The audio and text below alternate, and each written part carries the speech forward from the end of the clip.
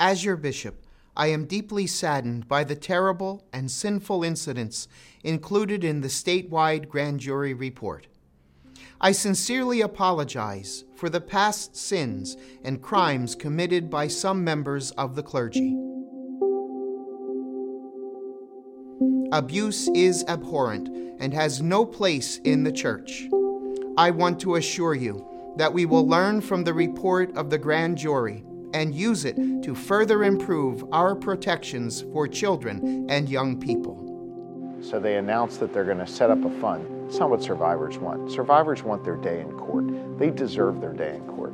And for all the survivors I've gotten the chance to know, literally the dozens, if not hundreds at this point, across Pennsylvania that I've talked to, you know what? Not a single one has ever asked for $1. It's not really about the money. It's about having their day in court and being able to confront the person or the individuals associated with abusing them and holding them accountable. They deserve that. And so, my message to you is one of hope, that the work we are doing will ensure that our precious children are protected, and that the sins of the few will not dilute your faith in our church today.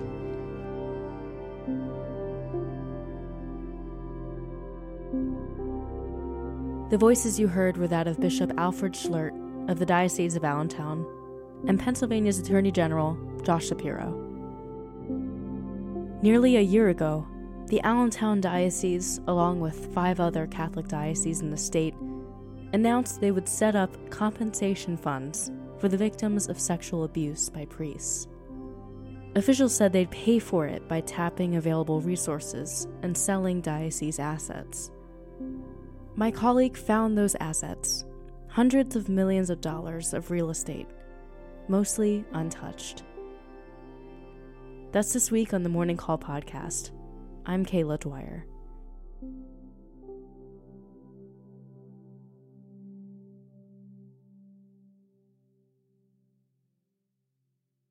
So take me back to where this story begins for you, how this reporting got started. So this really goes back to the explosive grand jury report released by the state in August of 2018. Final, to announce the results of a 2-year grand jury investigation into widespread sexual abuse of children within the Catholic Church and the systematic cover-up by senior church officials in Pennsylvania and at the Vatican. It detailed more than 300 priests statewide who were accused of sexually abusing more than 1,000 children. Emily Opilo is an investigative reporter for The Morning Call. I reached her on vacation. In the wake of the report, a lot of people called on the state to extend or eliminate the statute of limitations and allow people to sue the various dioceses retroactively, even if the statute of limitations had run out. Current law gives victims until age 30 to sue and until age 50 to pursue criminal charges. That's in Pennsylvania. But research shows that it often takes victims decades to confront what happened to them. Right. Several pieces of legislation that would have opened up that process passed in the state house, but they died in the state senate. There was really strong opposition to this, particularly from the Catholic lobby, who argued that this would bankrupt the church and that it was perhaps unconstitutional. So instead, what many dioceses have done is create these victims' compensation funds that give victims a window to apply for compensation that would, pay for their suffering, essentially. And once the window to apply closes, the diocese will then make offers to each victim to settle their claims. You can't get that settlement if you're suing the church, and you can't sue the church if you have received it. So victims can choose to either accept or reject that offer then at the end of that process. So it's either try to get a payout or try to get your day in court. Yeah, exactly. Our story was sort of inspired by 2 things. The window for Allentown's fund was drawing to a close. It officially closed on September 30th. And we were also wondering how they were going to pay for it. When the diocese announced that they were going to open the fund, they said they would need to sell assets. And that made us wonder what exactly they owned and what they'd be willing to sell. And how do you even begin to figure that out? It was quite a process. The title structure and sort of the problems that present was one of the things that popped up right away. I started in Lehigh County, looking at records there, where their system allows you to search by owner. So I punched in words like diocese and Catholic, and virtually nothing was coming up. And I was pretty perplexed by that. So I started working backwards, looking up properties that I knew of, like the diocese main office on Martin Luther King Drive in Allentown, and some of those churches that the diocese lists on their own website. And once I would find those, I would look at the adjoining properties on a parcel map that were, some of those properties would be like parking lots or schools or rectories, things that go with churches. And then I would work from there. And at one point I worked from an old leather-bound Catholic directory from the 80s to find properties that the diocese controlled then, but maybe don't own today. The whole thing was pretty complicated because Northampton County, which is the other half of, the Lehigh Valley, doesn't let you search by owner at all. So I would work entirely from the parcel map. There's these like smart maps that these counties have. They keep them for assessment and tax purposes, so they can keep track of what you owe. And you can click on a parcel and it opens up the record for that property, and you can see what it's worth and what it's used for, that sort of thing. Are you telling me that you had to just click on every parcel on this map and see who owned it? Yes. We found a ton of different title holders, and lots of these properties were in the names of bishops, which makes sense under canon law, which is church law. The bishop is supposed to hold a property in trust for parishes and schools and that sort of thing. But there was also lots and lots of property owned by former bishops, dead bishops, long dead archbishops of the Philadelphia diocese. Allentown diocese used to be part of the Philadelphia archdiocese until the 1960s when it was split off. And the people who own a lot of property, and there's a lot of them in Northampton County, have been dead, since like the 1930s, which is kind of interesting. So you open up a parcel, you see who the title holder is, and then you look up to see whether that person is related to the church somehow. Right. So, I would Google I found a lot of random priest names, and some of them, aren't top level officials. Some of them just were, the heads of these churches decades ago. And, it might have been when the church chose to, move some property around, or maybe when there was like new land was purchased, or maybe there was like a housing development being built next door and the church sold off a portion of what they had to that development. And then it'll just be in the name of the priest who happened to be there at that point. The diocese says that all these title holders, correspond to when the property was purchased, and that all of these ex-officials are simply holding it in trust for these schools, parishes, etc. But I didn't find that to be super consistent. It was all over the map. It was really like whenever they made it a move of consequence, it might be in that pastor's name.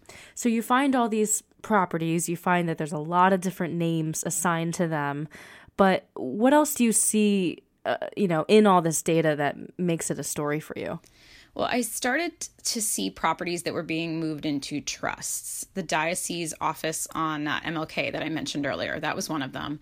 And another key property is the Bishop's Home, which is on Chew Street in West End, Allentown. Both of those were moved into trusts, and recently. And what do you mean by trusts? So trusts are a tool that we've seen other dioceses use to shield their assets. In the Erie Diocese in particular, officials have just sort of been wholesale moving all of their property into trusts. And they would create one for each parish. Each parish would have its own charitable trust, and their assets would be moved into it. And the church there in Erie said that that was a project that they started long ago, before the grand jury report, and they just got around to moving them right around the time of the report. But the newspaper there has been tracking those movements, and they've picked up on a real burst of movement of properties into trust just before the report came out and just after. The church argues that's a coincidence. So here in Allentown, unlike Erie, there are far fewer trusts. You'll see, a few that are in parish names here. St. Thomas More has one, and so does St. Catherine of Siena in Berks County. They happen to have done more recent real estate transactions. But the trusts that the bishop moved property into are retirement plan trusts.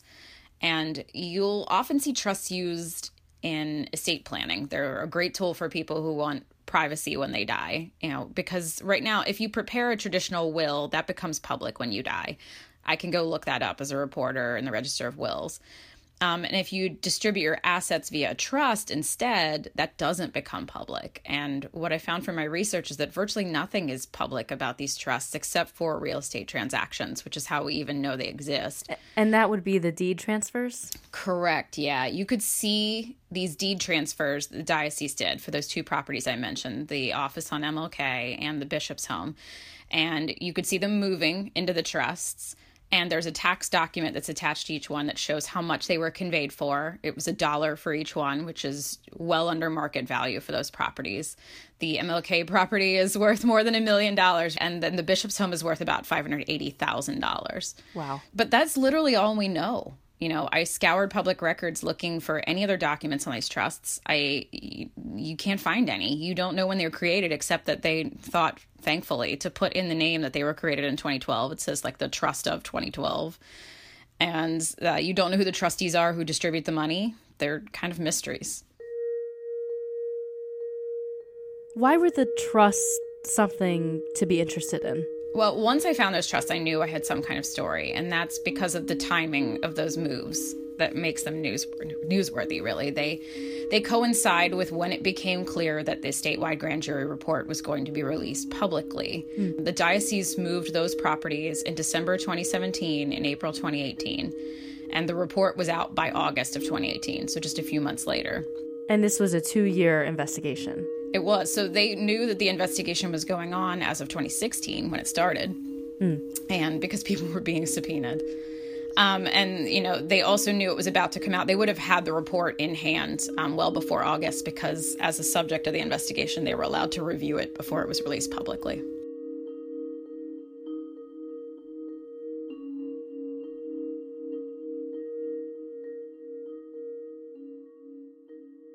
So you figured out whose name is on what, where certain properties' sales went, but why does it actually matter how the diocese stores its property? Right. It sounds kind of wonky, but it really matters if the church becomes financially insolvent, which is what we've seen happening at dioceses all over the country. There are at least 18 churches and religious organizations that have already declared bankruptcy, Catholic dioceses specifically. And most of them are to deal with these bills that have come in from victims of priest sexual abuse. Many people have sued the diocese, and those dioceses owe often multi-million-dollar judgments to these people.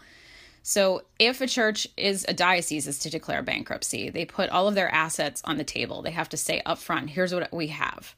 That's cash on hand, any kind of special funds that they have, and these properties. And a bankruptcy judge looks at all of that, and both sides argue about what should be included, and eventually what's left is divided among the church's creditors. And in this case, that would be victims of abuse. So it's in a victim's interest to make that pot as big as possible, because then their individual share would be larger once it's divided among all of the victims. And it's in a diocese's interest to make that pot as small as possible, which is what we've seen them attempt to do in other cases, all over the country, in these bankruptcy cases. And one way to minimize that pot of assets is to keep them in the names of parishes and schools and all over in different locations and many different title holders. That can slow down the processes of a bankruptcy. And Allentown Diocese is separately incorporated. That is a term I do not know. It's a term I learned a lot about. So there's two major diocese structures in America. There's like sort of this corporation soul, which is like a super top-down structure. That's not what Allentown has. Really only old dioceses have that structure.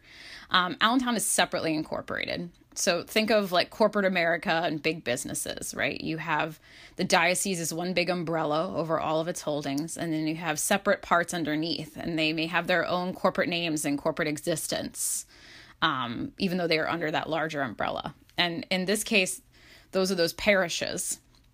Those parishes don't exist without the diocese. The diocese controls how they spend their money. In many cases, it holds some of their property explicitly, even in the bishop's name, like their parking lots or their churches or their schools, that sort of thing. And it can say when a church must close, which we've seen a lot of in the last decade or so around here in the Lehigh Valley. But under bankruptcy law, there's a provision where you can't force your component parts of a business, those separate corporations, to go bankrupt along with you. And that has been a good protection for dioceses, when they've gone bankrupt so far, these 18 or so dioceses that have gone bankrupt. Creditors haven't had much luck getting at that property, putting that property in the big pot if it's being held in the names of those parishes, because you can argue that you're sort of bankrupting the parish along with you. Mm. And I should note that the Allentown diocese has issued, a couple of strongly worded rebuttals to the story, saying that they did not design their property title structure intentionally that way to thwart creditors or victims or anything of that sort. And because of the complicated thing you just explained, it seems like there's disagreement over who actually owns what. There is, yes. The diocese, originally, whenever we spoke to them about these properties and, the various different title holders, they explained that they hold these properties in trust, which is separate than the trust that we just talked about. That's more of a church term. They hold them in trust for these schools and for these parishes.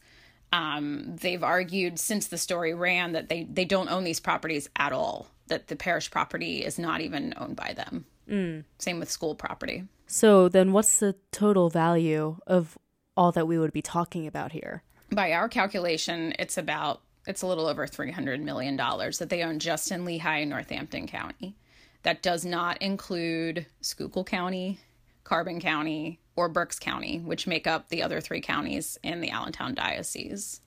It was just too big of a project to take on to try to calculate all of the property that they own there. But I did, do cursory looks at it, and every county is sort of stored differently. Berks counties are much more organized than everybody else's. Schuylkill counties are more like Northampton counties and kind of a mess, and in a lot of different title holders. And there is definitely a lot of property that we have not been able to count yet. Mm.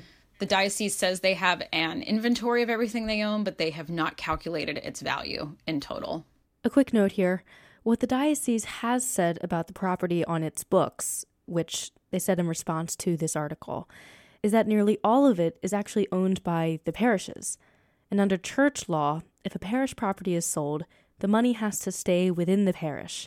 In other words, the diocese is saying that its hands are tied, that it wouldn't be allowed to put the proceeds of any parish parcels into the victims fund.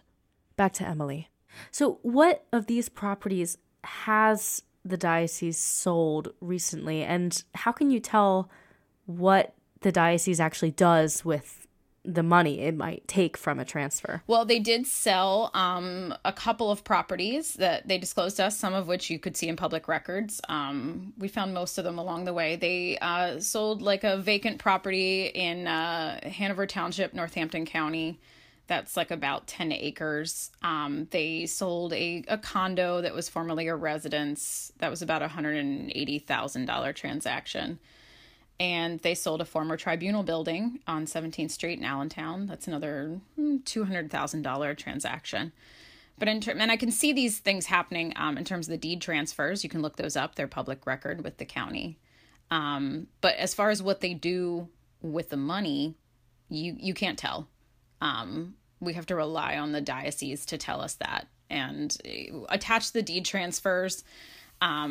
There's a tax document, that's attached to it, and that'll tell you how much a property was conveyed for. But the diocese is a private organization, and this isn't, government like I'm typically used to reporting on. They operate like a business, and what they do with their money is done in secret primarily. So have they told you? They did disclose where some of the money will go when asked. The proceeds of those 4 properties that I mentioned earlier that they have sold recently will go to the victims fund. In addition to the ones that I mentioned, there's a pretty big 100-acre plus tract in Berks County that they sold. In total, from the properties that they've acknowledged selling, that would bring in about $1.6 million to them. Mm. They've maintained that parish money will not be used for the victims fund, and we know that money from some of their larger sales in the past is not going to the fund either. The diocese sold the land where Hamilton Crossings is now. That's that shopping center with the new Whole Foods in Lower Macungie Township. Mm-hmm. Yeah, they sold that for $13.7 million several years ago, and that money was all earmarked for different things. It's not being used for the victims fund. So the victims' window to file claims is closed. The diocese has said it has earmarked millions for this fund. Have there been any clues as to a timeline? of when people will receive payments or when those funds will move? We don't have much of an idea on timeline. Before the fund closed, we were told the diocese would give a report only after it closed. On the day it closed, I spoke to the diocese spokesperson, and we were told that the diocese would give a report only after all the claims have been assessed, offers for payouts have been made, and after victims decline or accept those offers. Other dioceses across the state have released the number of applicants to their funds. The Pittsburgh Diocese, for example, said last week that they had 367 applicants. That hasn't been disclosed here in Allentown. For the purpose of the story, Matt Kerr, the diocese spokesperson, has just acknowledged that they are expecting to spend millions of dollars.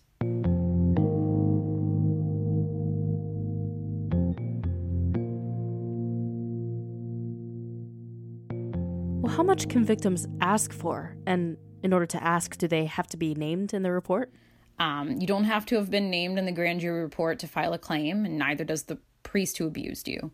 But they are assessing each claim individually, and I imagine that the credibility of what you are claiming happened to you will be part of that. And it might be easier to make that case if your priest was named in the report. A custom compensation offer is going to be made for each victim, according to what the information that the diocese has put out. And that's decided by independent administrators. And that's a DC law firm. These two lawyers named Kenneth Feinberg and Camille Biros. And it's a firm that is also controlling the Pittsburgh Fund and some of these other funds. They specialize in this kind of work. So we don't know exactly yet how much money is going to go into the fund and where it's going to come from. But have you gotten any hints about what the diocese plans are for those properties, those very large vacant properties that you've mentioned?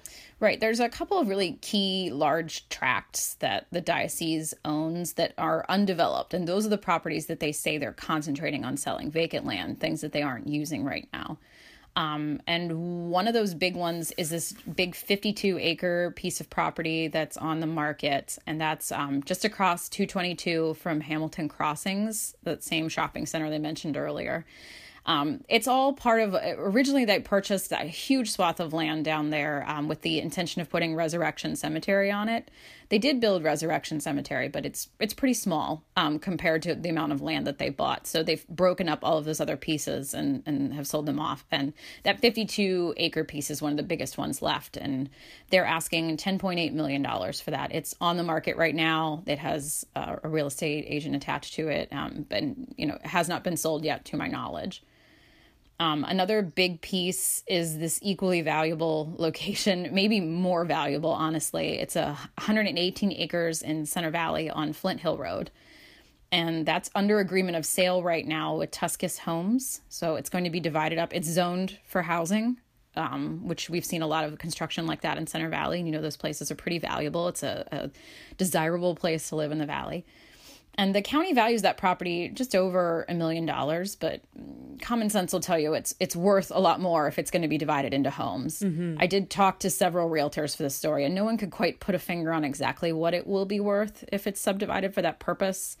It depends on the lot size and the setbacks and the easements that go through that property. So we won't really know how much that deal is worth until that transaction clears. The diocese was not willing to disclose what the sale price was for that land. So if they are able to sell those two properties and get, what we think is market value for them, that would go a long way toward funding the Victims' Compensation Fund.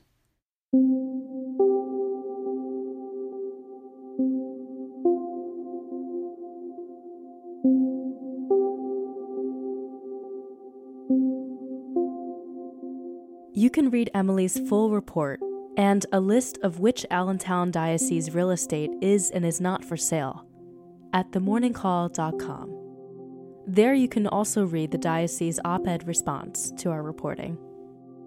Bishop Schlert of the Allentown Diocese declined to be interviewed for Emily's story. This has been the Morning Call podcast. I'm your host, Kayla Dwyer. Thanks for listening.